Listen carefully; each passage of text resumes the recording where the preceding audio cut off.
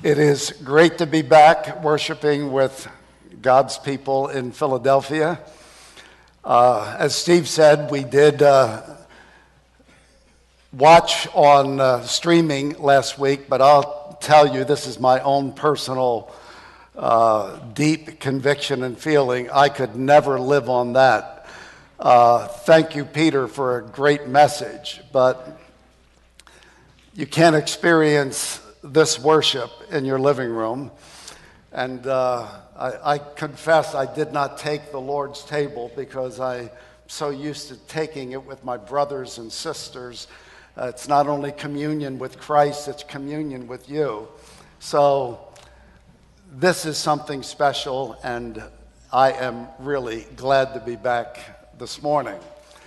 And I have to confess that something must have broke loose in my tear ducts in Cameroon because I was overwhelmed so many times with emotion. I think I cried more while I was preaching, so it may happen this morning. I'm just forewarning you. I remember one night that John and Steve and I were enjoying some time together later at night, and we began singing together the song that we'll sing at the end, "This is Amazing Grace." And it's probably about midnight out there, and we're just raising our voices. And I think all of us, maybe in unison, just began to weep.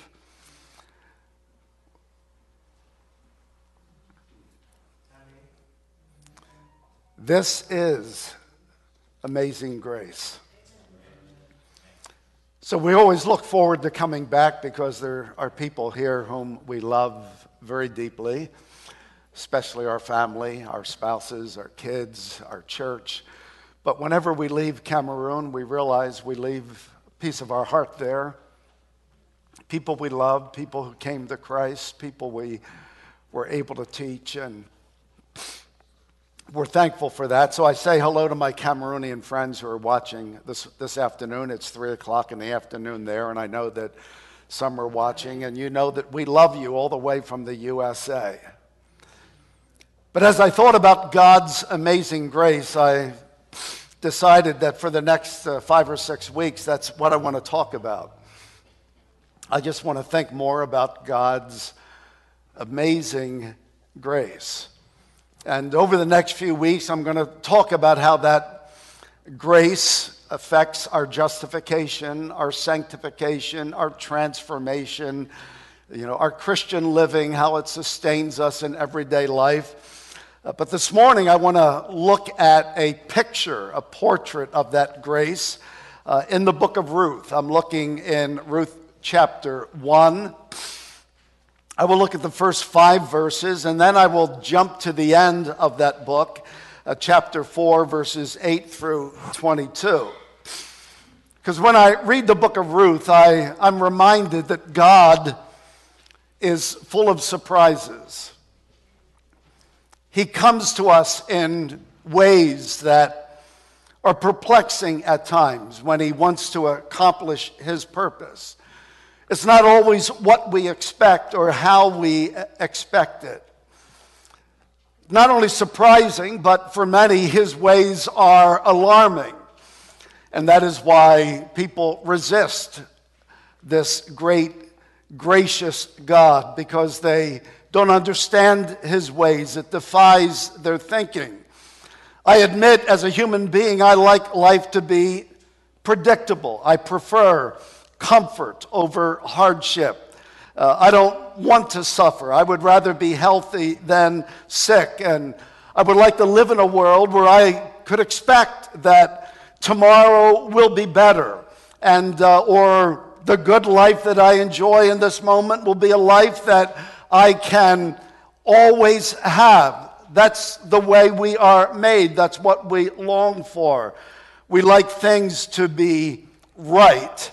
And our sense of rightness, unfortunately, often stands in the way of what God wants to do and how he wants to show us his grace. As Gary prayed, we live in a time of pandemic.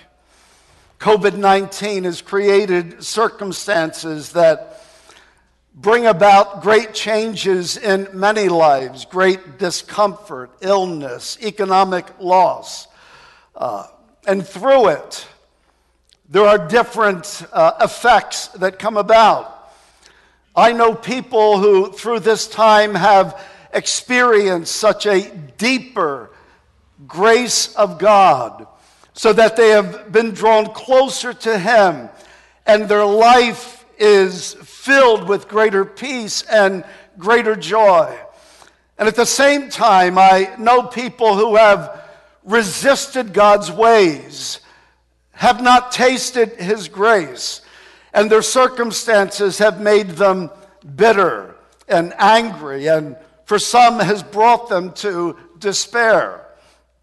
I would like to think that the world is going to get better, but I know that that's probably not the case. We live in a world of great cultural change, social upheaval, resistance to biblical morality, a growing disdain and ridicule of Christianity and Christian values. I'm not looking for a better world here. I'm really not. But I am looking for and believing that in this very difficult world, there is a God of grace who continues to show Himself in marvelous ways. There is no utopia here. There is no ideal life. There's no life without struggle. There's no life without suffering. Suffering, sacrifice, COVID-19, and whatever comes next are part of the fallen world in which we live. But at the same time, it is that world in which God chooses to show His amazing grace. We know that because if you're a believer, you know that the ultimate reversal of our human expectation was the death of Jesus Christ.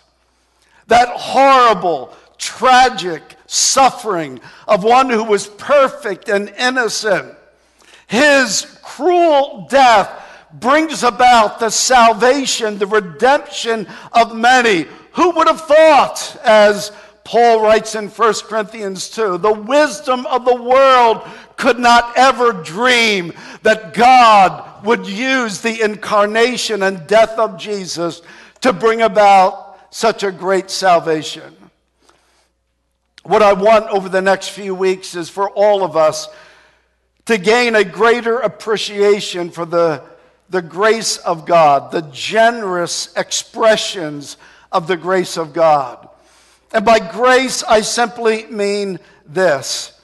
I mean His goodness, the display of His goodness to the unworthy and the undeserving. The moment you think you deserve it, you will never taste grace. But when you know that you are unworthy and undeserving, but that there's a God who is so good that in spite of who you are, He can show grace to your life, you will be overwhelmed with this God. My message is simple today, from the beginning of Ruth and the end of Ruth. I want us to see how God works in an imperfect world, through imperfect lives, to accomplish His perfect will. If you're familiar with Ruth, where it fits in the storyline of the Bible, then you know that it takes place in the time of the judges. Joshua judges Ruth. Well, Ruth takes place in the time of the judges, a time when we read that every man did what was right in his own eyes. It was one of the saddest eras in the history of Israel, when the nation over and over again went through repeated cycles of apostasy, of abandoning God. Ruth is part of what we call the Bethlehem trilogy. It is 3 stories, all with some sort of focus on the city of Bethlehem. If you read the book of Judges, you read the first story. The story is about a young Levite from Bethlehem who is hired. He becomes a mercenary priest for the tribe of Dan. And the tribe of Dan establishes sort of a cult center in the northern part of Galilee. And this cult center, this place of alternate and false worship, becomes the downfall of many in Israel. It is a sad story, and its effects of what took place there reach all the way into the time of the New Testament. The second story in Judges, the second Bethlehem story, is found in verses 19 to 21. It's about another Levite who has a concubine from Bethlehem. And this concubine, as he travels through a certain city, this concubine is brutally raped by multiple men. And this Levite is so enraged that he takes her body and he cuts it up in pieces. And he sends it through all the tribes of Israel so that they will come and destroy this tribe of Benjamin that is at fault for the rape of his concubine. The tribe of Benjamin is nearly destroyed. It's a sad time of idolatry, of immorality, of brutality in the history of Israel. But the third story we're looking at this morning, and that's of Ruth. The first 2 are bad. They are sad. If you read them, you come to despair if you see nothing else. But the story of Ruth is a good story. I must say that as you read these Bethlehem stories, they are in that storyline of the Bible because they are preparing us for not only the great earthly King David, who will come from Ruth, but they're ultimately preparing us for the greatest king of all, Jesus Christ, who was promised that he would come from that tribe of Judah from which Boaz comes. Again, what I want us to see this morning is the amazing grace of God. How a good and gracious God works in an imperfect world, through imperfect lives, living in imperfect circumstances to accomplish your will. And in case you don't get it, the story is about you, because you live in this imperfect world. And none of us have perfect circumstances. And we are all imperfect people. But God is the one who shows grace in times like that. So again, I'm looking at 2 passages. The first one is verses 1 through 5 of chapter 1. And for a moment, I want to talk about God's grace at work in an imperfect world, in imperfect circumstances. Listen to our text. In the days when the judges ruled, there was a famine in the land, and a man from Bethlehem in Judah, together with his wife and 2 sons, went to live for a while in the country of Moab. The man's name was Elimelech, his wife's name Naomi, and the name of his 2 sons were Mahlon and Chilion. They were Ephrathites from Bethlehem, Judah, and they went to Moab and lived there. Now Elimelech, Naomi's husband, died, and she was left with her 2 sons. They married Moabite women, one named Orpah and the other Ruth. After they had lived there about 10 years, both Mahlon and Chilion also died, and Naomi was left without her 2 sons and her husband. When I read those verses, I see imperfect times. I see tragedy. I see at least 7 tragedies. It says when the judges ruled, which again reminds us that this is the time period of moral degeneration in the time of Israel, the time of apostasy, and it is a difficult time. It tells us there was famine in the land, and it doesn't tell us why, but perhaps knowing the blessing and cursing of Deuteronomy, the famine is in the land because the land is apostate. They have departed from the living God, and they are experiencing the judgment of God. And then it says they went to live for a while in the country of Moab, which is strange for an Israelite to do. Because for an Israelite to be in the land that God had promised was to be in the place of blessing, the place of promise. And to be out of the land was to be in a place without hope and without blessing. And then it tells us Elimelech, Naomi's husband, died. And what can be more tragic, more heartrending than the loss of someone to whom you have covenanted your life and you have given your life in the most deepest and intimate of ways. Naomi's husband died.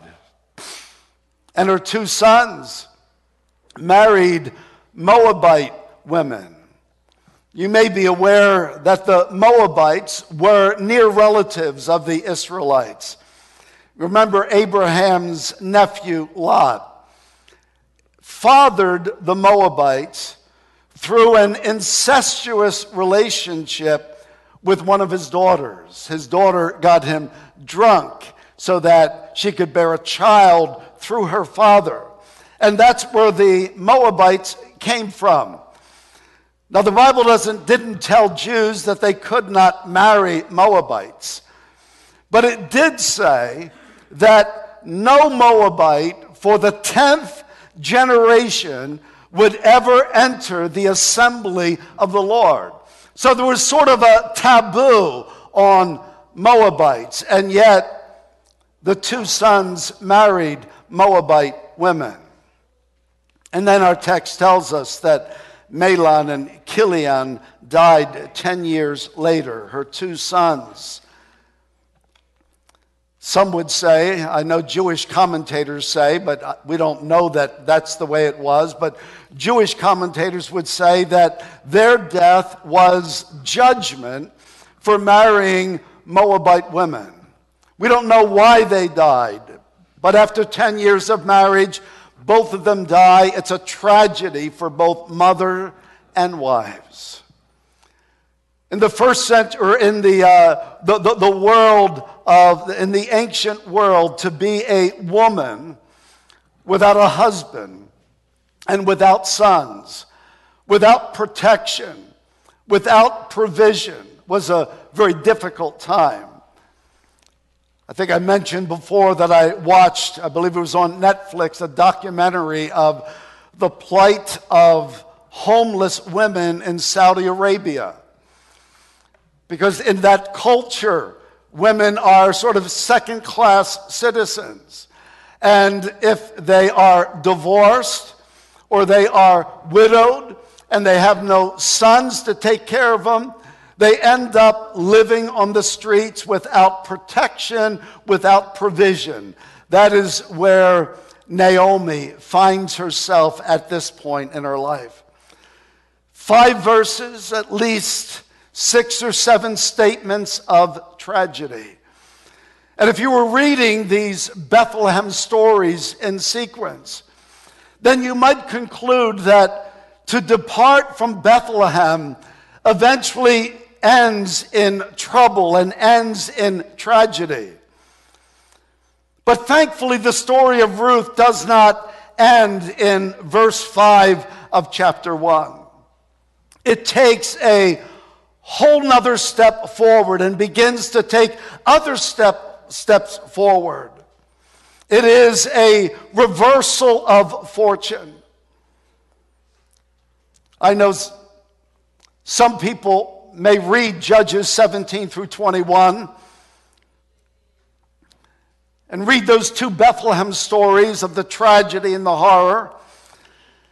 And you might want to say, as maybe you say in life sometimes, I can't take another tragedy. I can't take another disappointment. I can't bear any more pain. That's often how we respond to life. But if you were to close the book of Ruth at verse 5, if you were to say that your life where it is, with all of its pain, with all of its suffering, with all of its disappointment, if you were to say that this is where I am and will always be, that would be a tragedy. Because God is the one who is writing the story of your life. And God is always good. He is always a God of grace to his people. And despite what our circumstances are, God wants to meet us where we are. One day, someone anonymously left me a number of books on my desk, which, by the way, you can do that anytime. I love books, and when I'm done with them, Peter will put them on his shelf. But they left me a number of books. I give them to Peter to put on his shelf. And one of them was by C.S. Lewis. And it was on C.S. Lewis's use of humor. It was called Surprised by Laughter. And when I think about life, when I think about the story of Ruth, I think about my own life, I can see how often God's grace has brought me from tragedy to laughter. Those who study the Bible as literature, Christians who have a high view of the Bible as the Word of God, but also study it as literature, do some wonderful things as they look at the book of Ruth. One of the writers I've enjoyed is Reg Grant. He got his PhD at Dallas Seminary, and he did his PhD dissertation on the entire book of Ruth as a piece of literature. And he says that the book of Ruth, in literary terms, moves from tragedy through anti-romance and then to comedy through romance. And by that he means, in literary terms, romance, he says, is literature that reflects the ideal human society.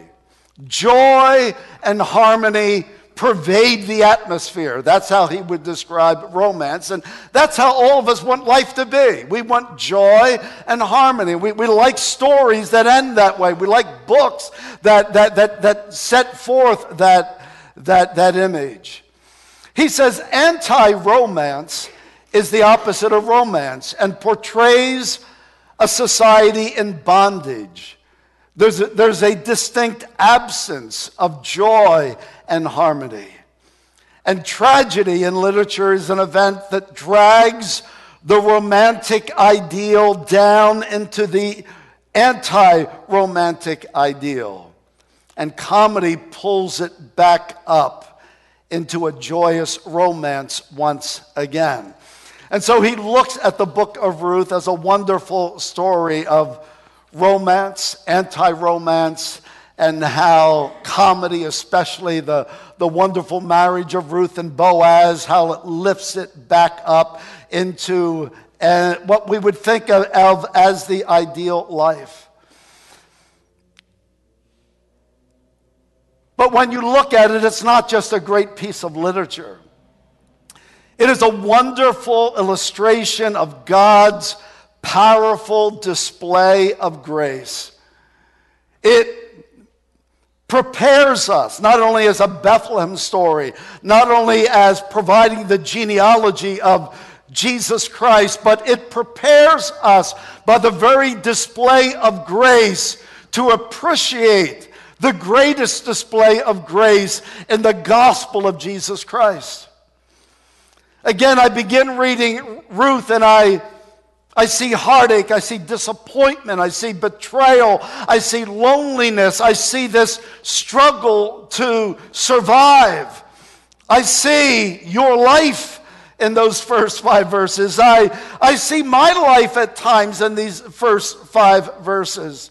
And they remind me that I must wait and long for and seek a sovereign and gracious God who is writing my story.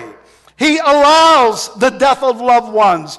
He allows you to be in a place of famine. He allows you to be in a strange place filled with idolatry like Moab. He allows your loneliness, your struggle, your disappointment, your heartache, only because he wants to show you his amazing grace.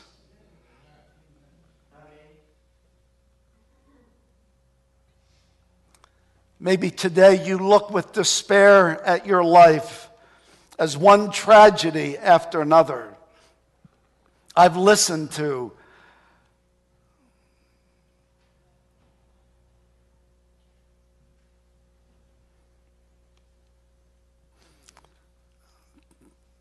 many of your stories, how God has reached down by his grace and met you in that difficult time.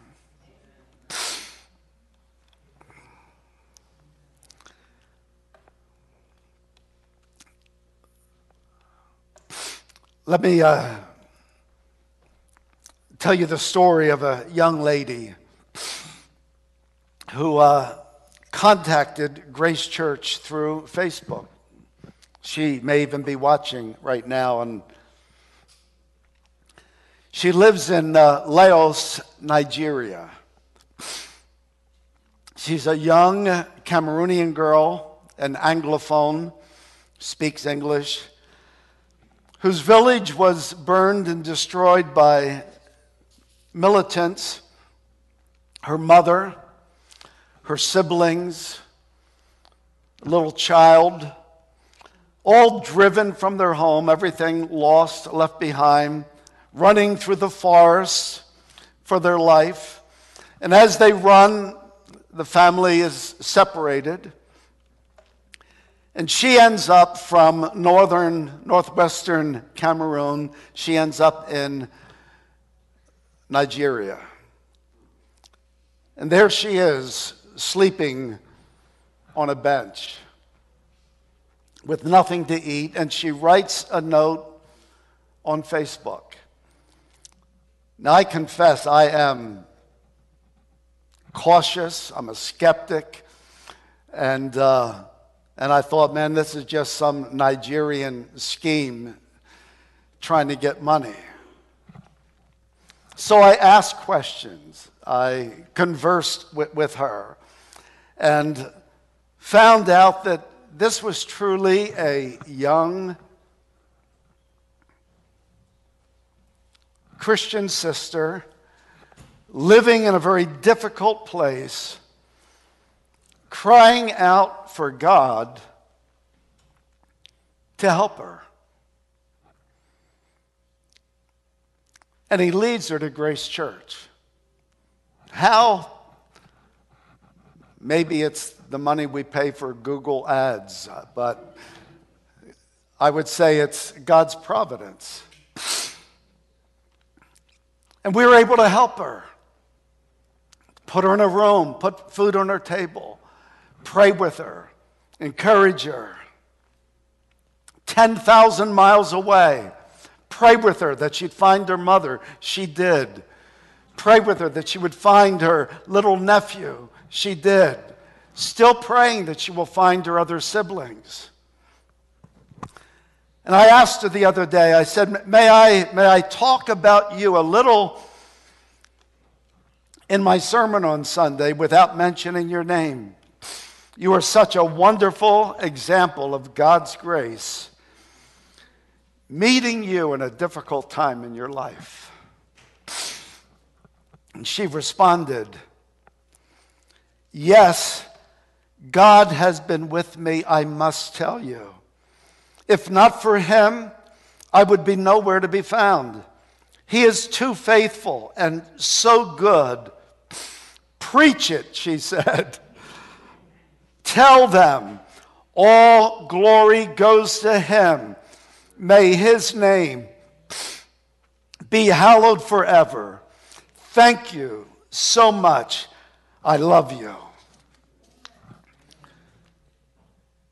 This is the God of amazing grace.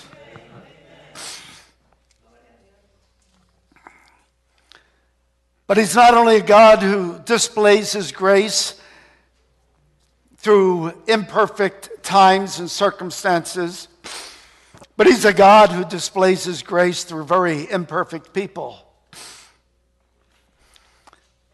The end of the book, chapter 4. We read the wonderful story of how Boaz, the near relative of Ruth, eventually marries her. He's what is called the kinsman redeemer. And it's a wonderful story. It's a series of messages in itself. But I'm not interested this morning in that part of it. I'm more interested in what results from the union of Boaz and Ruth. And I'll pick it up here in verse 12 if I can read through my tears.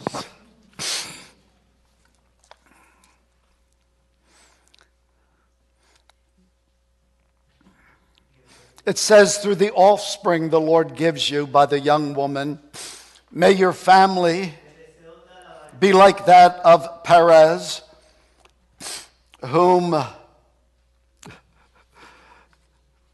someone bore to Judah. So Boaz took Ruth, and she became his wife. Then he went to her, and the Lord enabled her to conceive, and she gave birth to a son. The woman said to Naomi, praise be to the Lord, who this day has not left you without a kinsman redeemer. May he become famous throughout Israel. He will renew your life and sustain you to your old age. For your daughter-in-law, who loves you and who is better to you than 7 sons, has given him birth. Then Naomi took the child, laid him in her lap, and cared for him. The woman living there said, Naomi has a son. And they named him Obed. He was the father of Jesse, the father of David. This then is the family line of Perez. Perez was the father of Hezron, Hezron the father of Ram, Ram the father of Amminadab, Amminadab the father of Nahshon, Nahshon the father of Salmon, Salmon the father of Boaz, Boaz the father of Obed, Obed the father of Jesse, and Jesse the father of David. You know, sometimes we read these genealogies, and many times we don't read them. We just skip them because that's genealogy. But what I find in this genealogy that leads up to David and ultimately that leads to Jesus is that God is a God who works through such imperfect people.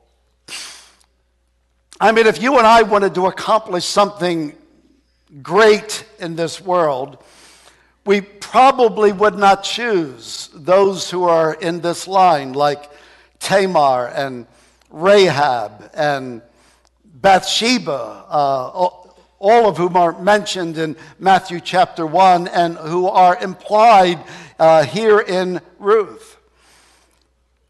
Most of us, and I confess I'm guilty at times, do not see possibility in some people.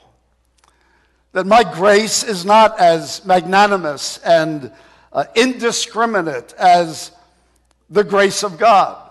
I look at people, and as people once looked at me and said, you know, you're a hopeless rebel drug addict, and you know, nothing's ever going to happen with your life. And I confess that sometimes I'm not as forgiving as I should be, or hopeful as I should be. And we are all inclined to exclude people on the basis of a social status, or their past deeds, or their political party, or their past connections. But when I read this genealogy, I find that God's grace is indiscriminate. That is, whoever you are, where you are, if God can see a humble, repentant heart, you can meet the grace of God. It doesn't matter who you are or what you've done. Who was Perez? Perez was the illegitimate son of Judah through his daughter-in-law, Tamar. If you remember that story in Genesis where his daughter-in-law disguises herself as a prostitute, and Judah, you know, is open to a prostitute and goes into her, and she conceives and bears a son by her father-in-law. This is Perez, the illegitimate son of his father-in-law. Salmon was the husband of Rahab, the harlot. Apparently, when Rahab, after she had done her part in enabling the downfall of Jericho and the victory of the people of God, she became part of Israel. And there was a man in Israel, Salmon, who could look past her past as a prostitute, who married her. And here they are. They have a son whose name is Boaz. And we have Ruth. Who's Ruth? She's a Moabite woman. She's an outcast. She's forbidden to enter the congregation of Israel. And here we have Boaz, whose mother was a harlot. Ruth, a Moabite, who is an outcast from Israel. And God pours his grace into their lives, brings them together in a wonderful love story, a great display of God's sovereign grace. And the result of that is they bear a son, Obed, the father of Jesse, the father of David, ultimately that leads to Jesus Christ.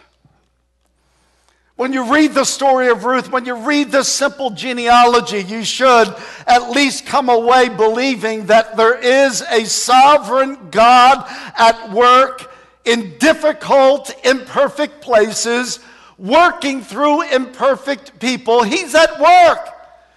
You can't ever say, I've blown it so badly, God's done with me. No, God says, I can take a harlot. I can take someone from that home that has such a distorted, immoral history, and I can use them.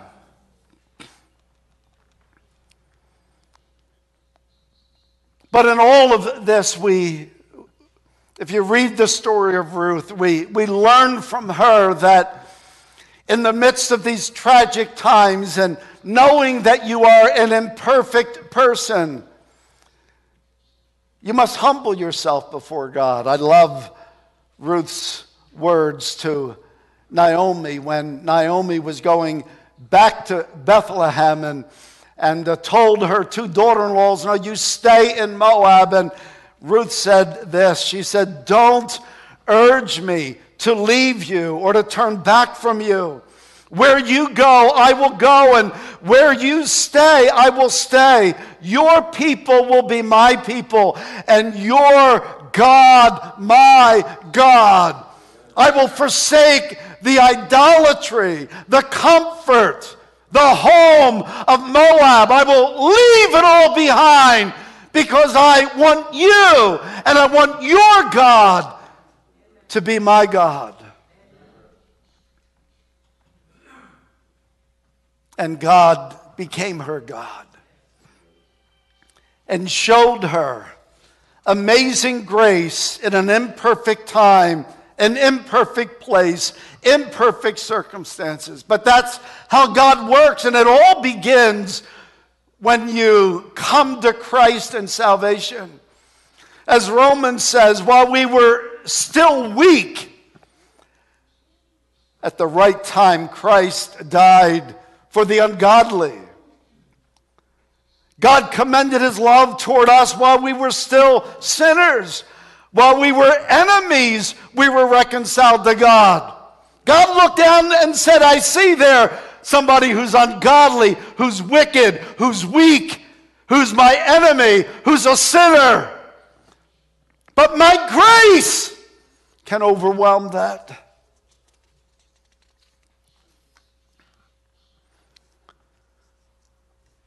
I will never forget the day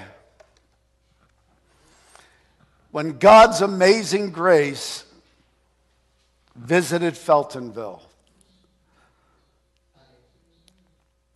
It actually knocked on the door of 219 East Rockland Street. At least 2 times, one in 1970 and one in 1973, and I'm sure many other times. In a neighborhood that not as rough as today, but still at a time when there was cultural upheaval, drugs and race riots, and an imperfect world, imperfect circumstances, and absolutely imperfect people. But God's grace reaches down and changes a repentant rebel's heart and gives me new life, and gave Steve new life. And that God of grace, who showed himself so wonderfully that night, is still the God of unchanging, amazing grace. So do you know him? Do you trust him? Do you humble yourself before him and say, I am weak. I'm unworthy. I need grace. Let's pray together.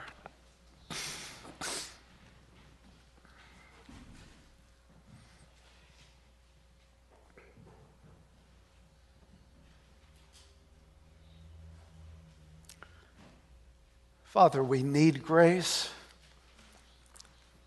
and you have grace, and you're generous. You're looking for broken hearts, for humble hearts, for contrite hearts that simply come in the name of and through the work of Jesus Christ and ask for grace. Give grace, we pray. In Jesus' name, amen.